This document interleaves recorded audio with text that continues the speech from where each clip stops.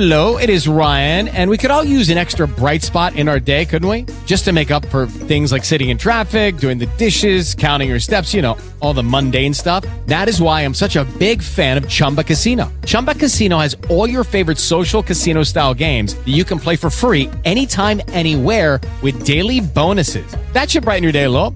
Actually, a lot. So sign up now at ChumbaCasino.com. That's ChumbaCasino.com. No purchase necessary. VGW Group. Void where prohibited by law. See terms and conditions. 18+. This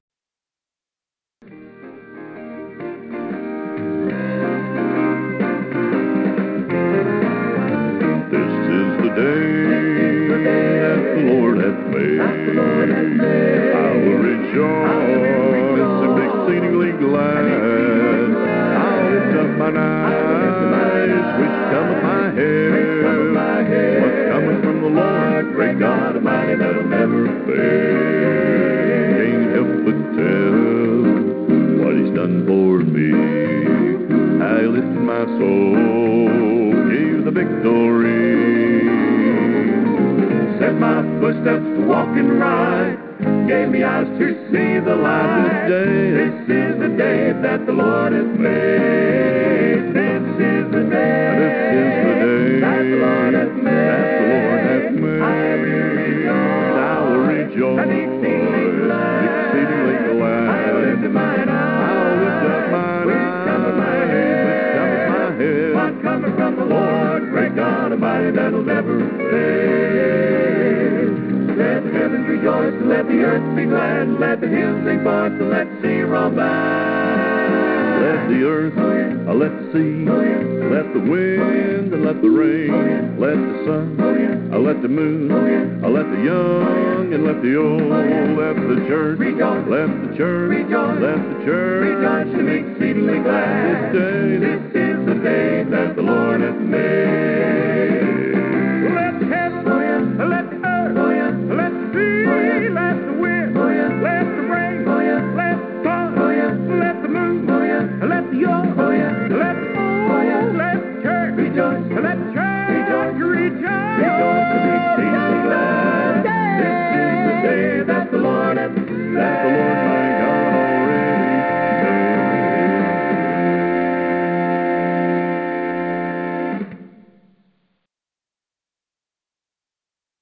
Good morning from Coolidge, Arizona. We are pleased to be with you this morning on June the 13th, 2021. We are continuing our studies in the Gospel of John as it concerns the Messiah of God, which is the topic, of course, in the Gospel, and, of course, is our topic also. We just like to welcome everyone listening today, those that are with us here present, and those that are with us live online, or if you're studying later, we do welcome you to this study. And we appreciate your comments, your support, and all that you bring to us. Now, today, we're starting a new chapter. Chapter 13. And we can actually date this particular chapter, almost verse by verse. As I was going over my timeline, that is now online, I believe. It's been uploaded. It's just a brief timeline with 7 points, maybe 8 if you consider the last comment.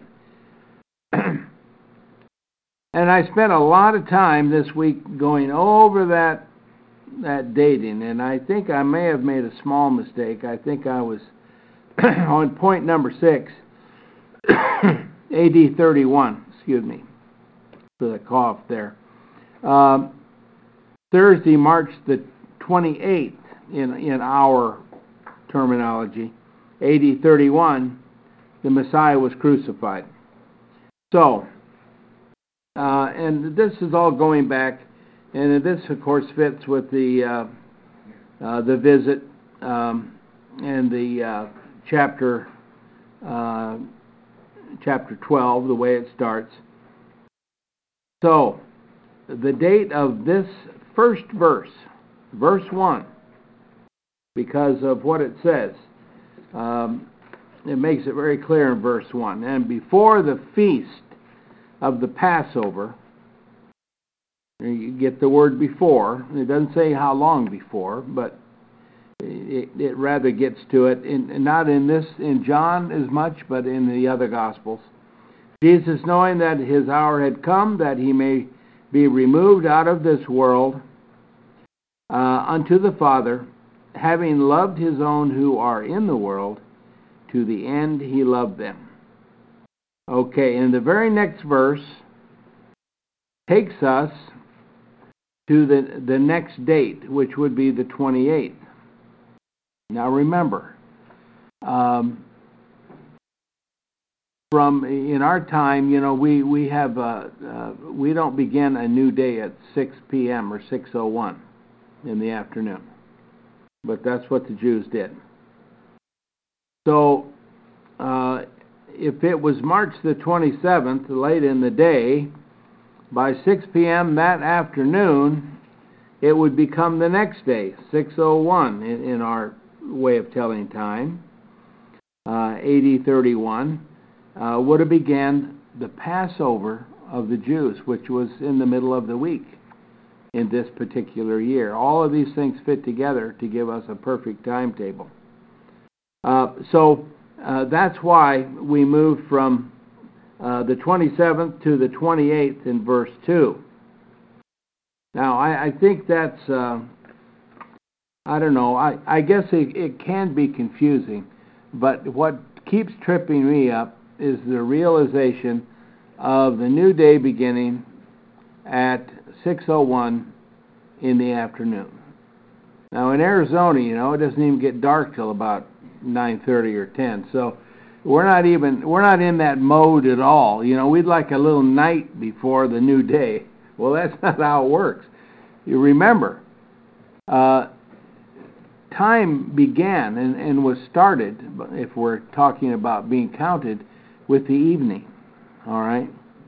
So none of that fits with our particular thinking. So these things are a little more difficult. And believe me, I think we've done a better job here. There are a number of people that have worked this out and have come to a real good place. Maybe not a definite spot. I'm picking a spot here of March the 28th, AD 31 for the crucifixion, because it works out very well. There are some that say it was AD 30 and sometime in April, but the same issue with the Passover being the meal. So I want to point that out, because in John 13:2 and following, the day is March 28th, AD 31, the day of the Last Supper, as we call it, and the same day as the crucifixion of our Lord, because we're talking about, in our thinking, it would be the day before, but it truly was the new day when they sat down. And there's some evidence to that in the other Gospels about the fact that normally the Jews would eat before what they called the sunset, their evening meal. But on the day it was the Passover, they waited until after the day began, because that was the Passover. That would have been, they did everything very, very, thinking very much of the timetable. It's very important, because of the idea of the Passover lamb being slain and the period of time that needed to follow before the meal. So that's where we're at. I thought that was interesting that we'd have two different days in our thinking in verse 1 and verse 2. And yet, the time is very close. As I said, all of the rest of this whole gospel is going to fall within basically a 2-month period. Less than 2 months than what we have here. So I want to share that with you. Now, as I said before, this account that we're going to be dealing with in John 13 is also recorded in Matthew, Mark, and Luke. There are the sections concerning what's known as the Last Supper, or the day of preparation. Some of the chapters start, of course, that being just before the Passover, as this gospel account says, just before the Passover. So all four Gospels make this a very detailed time leading up to the crucifixion. And of course, I think we can understand why they were all so very careful in this timetable. And John, we're going to find that John, unlike Matthew, Mark, and Luke, who pretty much go from the Last Supper and them departing to go to the Mount of Olives, and then the arrest, the crucifixion, and on very quickly. We're going to have a lot of conversation in the Gospel of John between Jesus and the apostles from the time they sat down to the Passover meal all the way through. Before they left the room, there's much conversation not recorded in the other Gospels, all the way up to the arrest in the garden, which is even more detailed than the others, and on it goes. So that's why these Gospels harmonize so well. We have a very complete understanding, a very complete account concerning this timetable. I think that's great. All right. So I feel that the timetable issue is very important for a number of reasons. One, I think it helps you remember the whole incident, helps you remember the whole account. It makes it important when you can actually talk about when it occurred. And also, within the Bible, it makes you aware of things that have a time statement in them. And if we're not noticing time statements, we wouldn't have any idea where we're at with this. The crucifixion is an anchor for every other event in the Bible, old and new. It is. And just as we know, the letter, or the Acts of the Apostles, is like the pivot point between the old and the new. The crucifixion has occurred. The ascension is talked about in there, and then the beginning of the first gospel sermon. All of that beginning right there, making a real hinge, a real easy understanding. It's important that we know when that occurred, because from that, as Alex said, we can go forwards and backwards within the Scriptures, which is very important.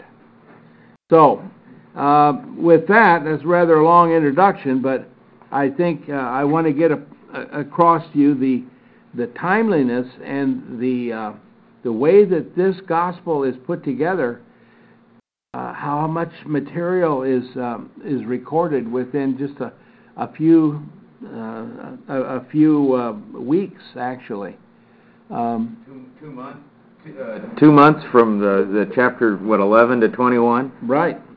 Yeah, a little less than 2 months. All of this has occurred. The ascension will occur, and very very soon the day of Pentecost. So I think it's incredible that all of this is recorded for us. It also makes it better for us to realize when Jesus' ministry started, when John the Baptist's ministry started, all tied to the time period in the Bible given for the rule of Tiberius in Rome, which is very documented in thousands of places. We know exactly where we're at in this point of time, which also takes us back, all the way back to the prophets of the Old Testament, especially Daniel. Now we know where we're at. Just as Josephus, who was born just after the crucifixion, just after he, in his writings, recognized all of these time periods himself. And I think that's incredible. And we forget that those people, they had an understanding of the time period better, and it meant more to them than apparently it does to us today. So, but if we're looking at it just a story, a legend, or something of that sort, you can see why time periods aren't that important. We're going to be looking at, well, I want to read two verses before we start our text in John. Luke 22, verses 14 to 15. Now, these are the accounts of what I was talking about, right where we're at here in John 13. And when the hour came, he reclined at meat, and the 12 apostles with him. This, of course, is the Last Supper. And he said unto them, With desire I did desire to eat this Passover with you before my suffering. Okay, that's Luke's account. Now, about Mark 14, verse 16 and 17. And his disciples went forth, and came to the city, and found as he said to them, and they made ready the Passover. Verse 17. And evening having come, he cometh with the 12. Are you noticing that the evening having come? They didn't come until the evening was upon them. They could have the meal, the Passover meal. It was beyond 6 p.m. in the afternoon, as we call it, but it was the beginning of the Passover day, the day of preparation being before. And there was much preparation by the Jews all over. So I want to give you that because the harmonizing of the Gospels is very important. And by the way, it's accurate. Just because we can't seem to put things together in a perfect chronological order sometimes doesn't mean there's something wrong with the Gospels themselves. What's wrong is that we haven't figured it out yet. But it can be done. All right. This meal did not begin until after 6 p.m., the beginning of the Passover day, the remembrance, as they called it. So they, that is Jesus and the 12, sat down to eat the Passover meal. Now, I noticed one of my versions of the Bible said they lay down. So reclined is another Bible has the word. So they were laying down with their arm propped up on one arm, eating. I guess that's very uncomfortable for me. Unless you're a teenager, you can eat in any configuration, but adults not normally. Nonetheless, that's where we're at. So I'm going to start with verse 2, and well, we read verse 1 and 2, but let me read it again. In John 13. And before the feast of the Passover, Jesus, knowing that his hour hath come, and that he may remove out of this world unto the Father, having loved his own who are in the world, to the end he loved them. Now, this is the apostle writing concerning the attitude of Jesus towards the apostles. We see a real personal touch here, but of course a true one, because he wanted to be there with them for this last Passover meal. The Passover means something. It's not just a holiday on the calendar. It was their day that caused them to be taken out of slavery in Egypt and brought to the Promised Land and awaiting the Messiah. So now we have the last Passover that's actually legitimate as far as they're concerned. There were many Passovers to follow until the temple was gone, but nonetheless, this is the last one with Jesus. Verse 2, and supper being come, the devil, already having put it into the heart of Judas of Simon Iscariot, that he may deliver him up. So we have here revealed to us the betrayer, which is Judas Iscariot, son of Simon.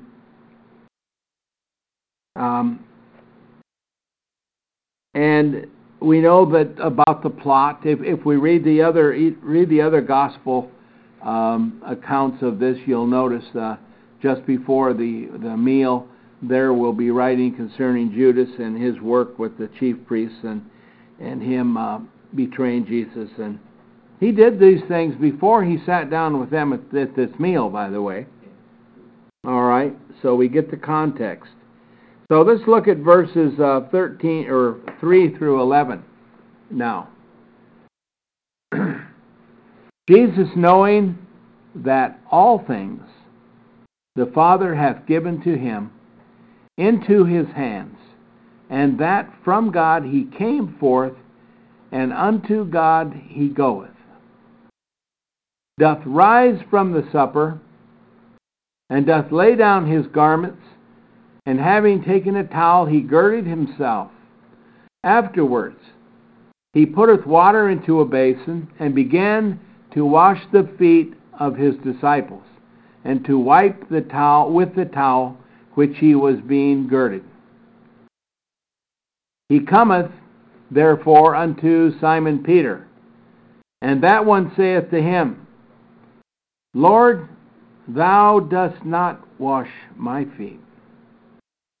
And Jesus answered and said to him, That which I do thou hast not known now, but thou shalt know after these things. Peter saith to him, Thou mayest not wash my feet to the age, or ever. You'll never wash my feet, is what Peter is saying. And Jesus answered him, If I may not wash thee, thou hast no part with me. Now, those were heavy words for Peter. Verse 9, Simon Peter saith to him, Lord, not my feet only, but also the hands and the head. And Jesus saith to him, He who hath been bathed hath no need to save to wash his feet, but he is clean altogether. And you are clean, but not all. For he knew him who is delivering him up. Because of this he said, You are not all clean. So much going on there. Jesus never stops teaching. He never stops showing the example, if you will. It starts off with the idea that Jesus is knowing all things that the Father hath given him. Pretty much says it all. But the confirmation that he knows where he came from, he knows where he's going to. Now this gives Jesus some peace. Jesus is not worrying about what happens next. Okay? That's what we do, because we don't have this ability. Now, Jesus wasn't looking forward to being crucified, but he certainly knew what was happening and why, which brought much joy and glory and joy to him, basically. Now, in verse 6, Peter reveals his character, it seems, each time he speaks. He has he wears, everything on his sleeve. You know exactly where he's at. And he's a lot of emotion. Well-intentioned. It's well-intentioned. And he truly, truly loves God's Messiah, and he knows he is. And he's so vocal in it and all, and yet, in just a short time, he's going to be put to the test. And we need to realize that Peter, as much as he loved the Lord, he was still a man that was concerned with the day-to-day issue. He didn't want to be injured, he didn't want to die, and yet he told Jesus he would die for him. So we see here, I see a lot of emotion in this. And the thing is, the way that Jesus responds to Peter, he could absolutely tear him up here if he wanted to. But he's not going to do that. He makes it so when Peter remembers this, he's going to remember exactly the reason that Jesus did what he was doing. And I think that's going to be a big blessing to him. And of course the other men too, because they're seeing and hearing everything that's occurring. Now Jesus said the men were clean, that is, spiritually. They all knew that, just to wash their feet didn't mean their hands had been washed. They might have to wash them too. But they were clean. And in another place, not here in this account, but in another place, Jesus tells them, you are clean because you are with me. So that's the reason they're clean. But they're not all clean. There is one that accepting one, and that is Judas, because of what he has decided to do. I think this whole thing with Judas and the whole account is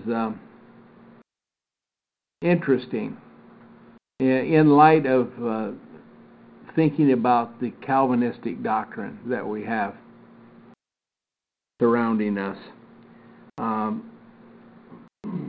We have to look at this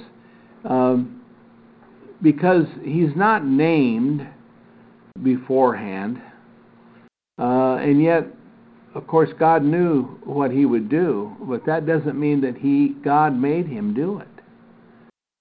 He knew that what he would do under the circumstances. And no one has been able to really tell us why Judas did what he did. We just don't know. We get a couple clues.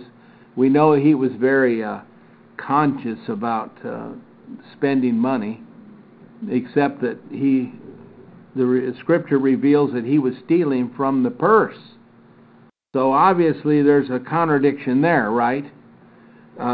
So we find possibly the nature of Judas was definitely flawed, and as all we know is what he did.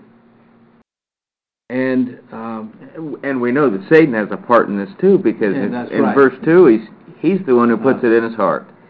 Yeah, Satan is prompting him. Now we could probably go here to the study in James and find out that we can't blame Satan for what Judas did. Nope. All right? Remember, Jesus was tempted by Satan too. 3 times. With things, I think, probably a whole lot more weightier and needful than what Judas was dealing with here. And yet, Jesus was offered to be the grand king of all that was. So, many people think that Judas had a political motive, and all he really wanted was Jesus to be raised up to where he should be, and this was forcing his hand, things of that sort. But it's all supposition. We don't really know the mind of Judas. We only know his actions. Well, we do know this about Judas's mind. He had a mind of his own, just like everyone does. But the other thing that we know about it is that he clearly was not aligned, with Christ. And that, we don't know if it was always that way, or if things turned into that over the course of time when the 12, he was one of the 12. That's, he had experienced and seen a lot. Everything that all the other ones had seen, or most of it. I think this very, very hard to this process attitude. Judas. Yeah, it is. We don't know. It doesn't tell us, so we can't know. We don't know that was this a gradual thing. I think that he was I think he maybe was trying to be proactive. It looks like Jesus was kind of slowing it down here, even though he went into the mouth of the lion all the time, right? Returning to Jerusalem was near madness to most people. He knew what was waiting for him there, and everyone knew that they were going to arrest him, and they were even looking for Lazarus to kill him because of what had happened. So this is a very highly charged emotional time. All right? And all this is happening within that, what we call Passion Week, right? These things are occurring. All right. Well, let's read on, and we're going to find the issue here, verses 12 through 17. When, therefore, he washed their feet, he took his garments, having reclined at meat. In other words, he redressed himself and reclined at meat at the meal. Again, he said to them, "Do you know what I have done to you? You call me the teacher." By the way, I love the fact that Young put the definite article in here the way the Scripture has it. You call me the teacher, and the Lord. And you say, well, for I am. If then I did wash your feet, the Lord and the teacher, you also ought to wash one another's feet. For an example I gave to you, that according as I did to you, you also may do. Verily, verily, I say to you, a servant is not greater than his Lord, nor an apostle greater than he who sent him. If these things you know, let me read that again. If these things you have known, happy are you if you may do them. Jesus explains the whole situation, doesn't he? Clears it all up. And I like how the humility part is first, but at the end of it is a very strong teaching about who Jesus is and the importance of who he is and the importance of the master and the servant. And I think that's very important for us to recognize. Jesus said, you call me the teacher and the Lord, and you say, well, for I am. So it's a true statement. It's a true statement. But it's not a true statement today. The audience he had there, save one, well, I'm not even sure that Judas didn't believe that he might be Messiah, but he was trying to help him out a little. I don't see how that follows, but these things are true. He is the teacher. Why? Because the things that Jesus taught came from the throne of God. That is why he is the original teacher. The teacher, meaning all things that do not line up with what I have said are not going to be, they're going to either be false or not very important. And the Lord, of course, the Lord meaning is the word master, owner, despot, having the power of life and death. Jesus was, as God created the earth through his Son, through the Word, as it says in John chapter 1. If then I did wash your feet, obviously to follow, if the Lord and the teacher washed the feet of the apostles, could they not do the same thing to each other? And yet, there was a little strife between these men. There was some strife. But there again, what do we call it? Just human nature? Well, I don't think so. They're responsible. Jesus is saying, you are now responsible to love each other as I have loved you, and he's going to give that command later on. The lesson is clear.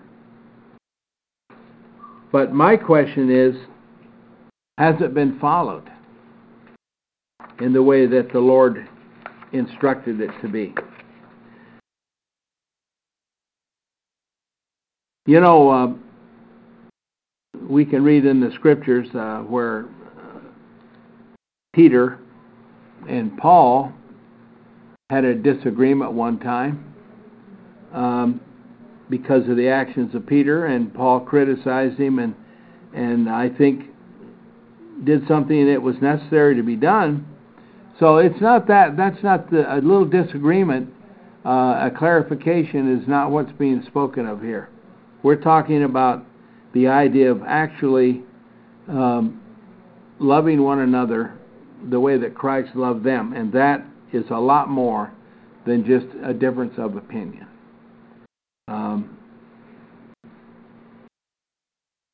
In verse 15, Jesus says that what he did, the washing of their feet, was for an example that the apostles might do it, and also to teach the assemblies of Christ to do likewise. Now, I'm going to make a comment here. I know of a group of believers known as the Church of God of Anderson, Indiana. Now, they practice foot washing, as they call it, holding the same level of importance of foot washing to being immersed for baptism and taking the communion. So it's an ordinance of the church in their understanding. Now, I think maybe they missed the point just a little, because they're actually washing feet. Take off your shoes and socks, okay? But that wasn't the point here that Jesus was making. This is why we have such trouble in the scriptures.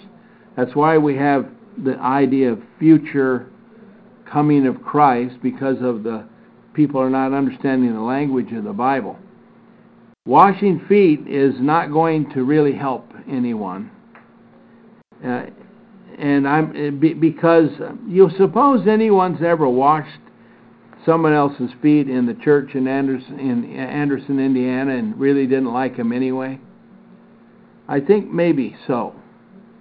Okay. I wonder how many asked to wash it, their hands and their head too. Yeah. Because it's the same thought, initial thought line that Peter had. Yeah. It is. That's why it's kind of a deep subject, isn't it? We got to really think about it. And they become livid if anything is said about this foot washing, because they will say Jesus commanded it. All right. Well, I think the action, what Jesus commanded, was the idea of he, being the Lord of glory, would wash their feet. Now, can they treat each other in the same way? The master's not too good to be right. To be kind and that's it. That's it. That's the lesson, isn't it? It's about the master and the servant. Jesus even made a point of the apostles, didn't he? The apostles are not greater than the one who sent them. Who sent the apostles? Acts chapter 1. Jesus of Nazareth sent them out. He said so. I send you. So, to me, that's the lesson. That is the lesson, and the idea of treating people or loving people the way that Christ loved the church. Drexler had I remember years ago he had thoughts on this, and he saw this and explained this as a way of Jesus Jesus getting down to meet the needs of the people. And that's what he was passing on here to the disciples and on through the apostles and to the assemblies. Meet the needs of the people. It's not below you. Yeah. I think that's a great way to look at it. It puts you in the right attitude, doesn't it? Of actually being useful to the brethren and those that have a need. By the way, in the days of Jesus and the apostles, they needed their feet washed. Yeah. I mean, that's just a physical situation. You walk around without any shoes and socks, and you'll know what I'm talking about in short order. Now, they did wear sandals, and for obvious reasons. But this is the idea, and I think it's a great lesson that John has here in this passage. The servant is not greater than his Lord, which is master, nor the apostle greater than the one who sent him forth. And then, lastly, it says, happy are you, which is the Greek word for content and settled, if you may do them. See, this will bring you a great satisfaction, a contentment, a settled place. Well, can you imagine the world, how it would be if everyone followed the instructions of Jesus here? If everyone would follow the command of Jesus, which comes up here later, I think, in this chapter, or shortly at least, that I leave you another commandment, as I have loved you, love one another. Isn't that the solution? I've seen a couple of beauty pageants, and then the winner always says, world peace. Well, world peace will never happen without following the instructions of the Master. That'll bring world peace. We won't have any conflict in that way. Elitism will never bring world peace. It'll keep the escalation climbing. Humility, on the other hand, humility might. Yeah. And it's people have different personalities, and we just have to recognize that. And I don't think it's right to stifle an energetic person or to criticize one that is always mellow, slow moving, but doing the thing. What difference does it make? And the other thing, speaking of David Draxler, the other thing he did was this study that we did on words that we initially take as maybe as a sign of weakness or frailty. Words like meek, mm-hmm. Words like repent. Those words indicate a person's willingness to change and gain in strength and knowledge, and not the other way around. Yeah. Repent is to get in step, to get, in rhythm. Yeah.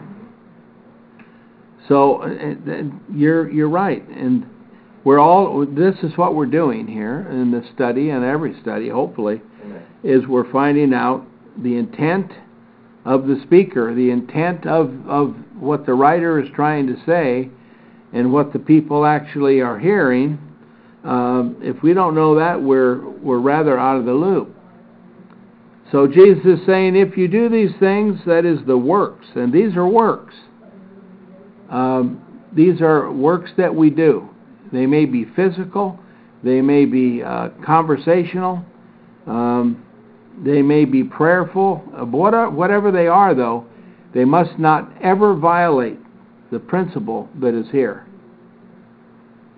That we are never, ever too learned, too powerful, or too wealthy, or anything to do something for someone who is less than ourselves. And,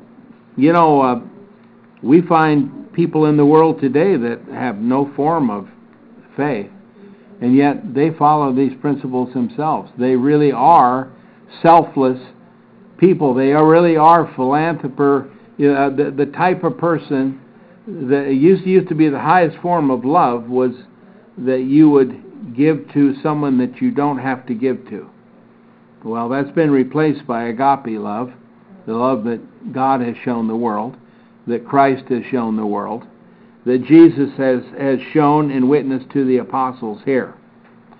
So now that is a higher form, because it has another category.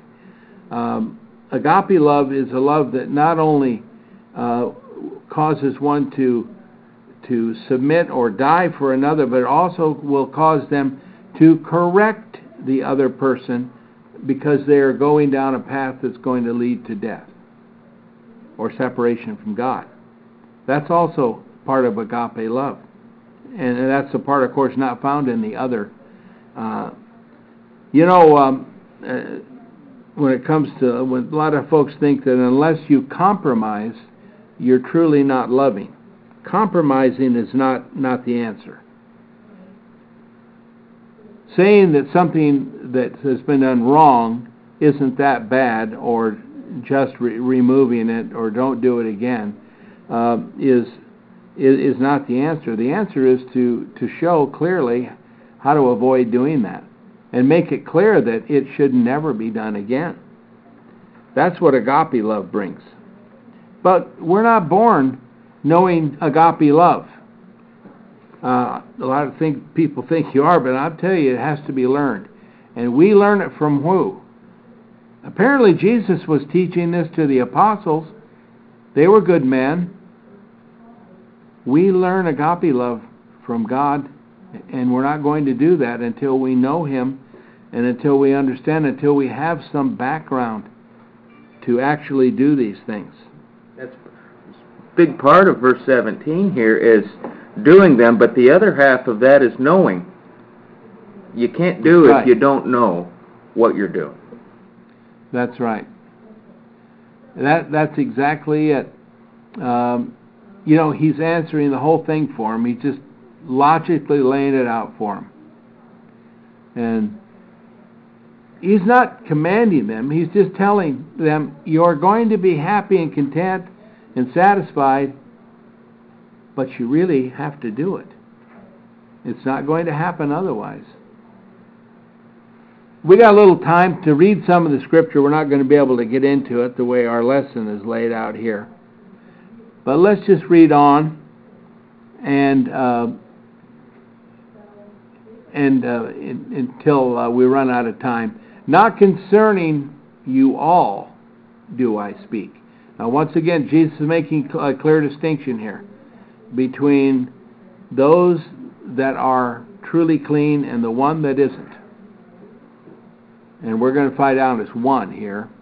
Not concerning you all do I speak. I have known whom I chose for myself. By the way, Jesus says that He chose the apostles, and He also thanks God for giving them to Him. I think all of this that needs to be looked at very closely. All right? But that the writing, that is the scriptures, the Jewish scriptures, may be fulfilled, he who is eating the bread with me did lift up against me his heel. Now here we have an issue of being a singular issue. Apparently it's one of the men. From this time, I tell you, before it's coming to pass, that when it may come to pass, you may believe that I am He. You know, Jesus says this many times in a few different ways. He tells them something and says, I'm doing this so when this comes to pass or this occurs, you're going to remember that I told you this. Which will what? Build their faith, of course, and that's a necessity for us. Verily, verily, I say to you, he who is receiving whomsoever I may send doth receive me, and he who is receiving me doth receive him who sent me. You know, as I was studying this, I thought, why did Jesus say these words right in the middle of this very emotionally packed situation that's before them? He's about to show them who it is. And he brings this idea in. Verily, verily.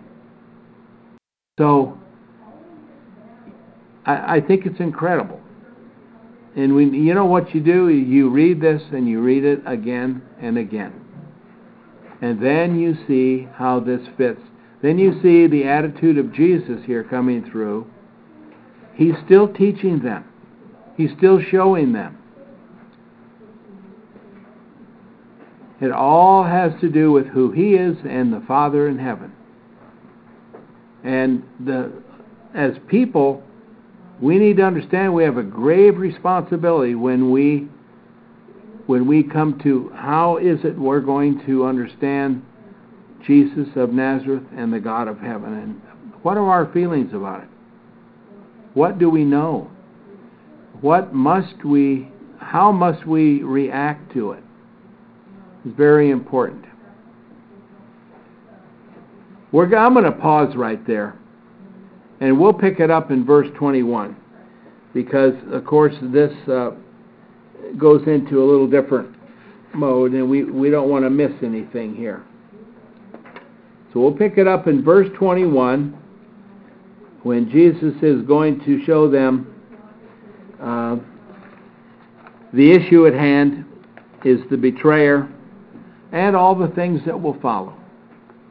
So I hope that you'll join us again next Lord's Day, or whenever you can listen to this program, and study with us in John chapter 13, and what is known as the Last Supper.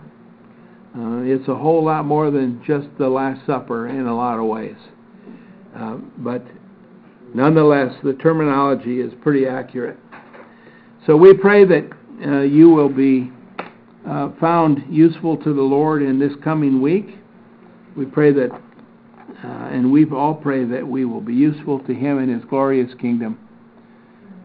And we pray you be with us next week, we pray. In Jesus' name, amen. With Lucky Land Slots, you can get lucky just about anywhere. Dearly beloved, we are gathered here today to... Has anyone seen the bride and groom? Sorry, we're here. We were getting lucky in the limo and we lost track of time.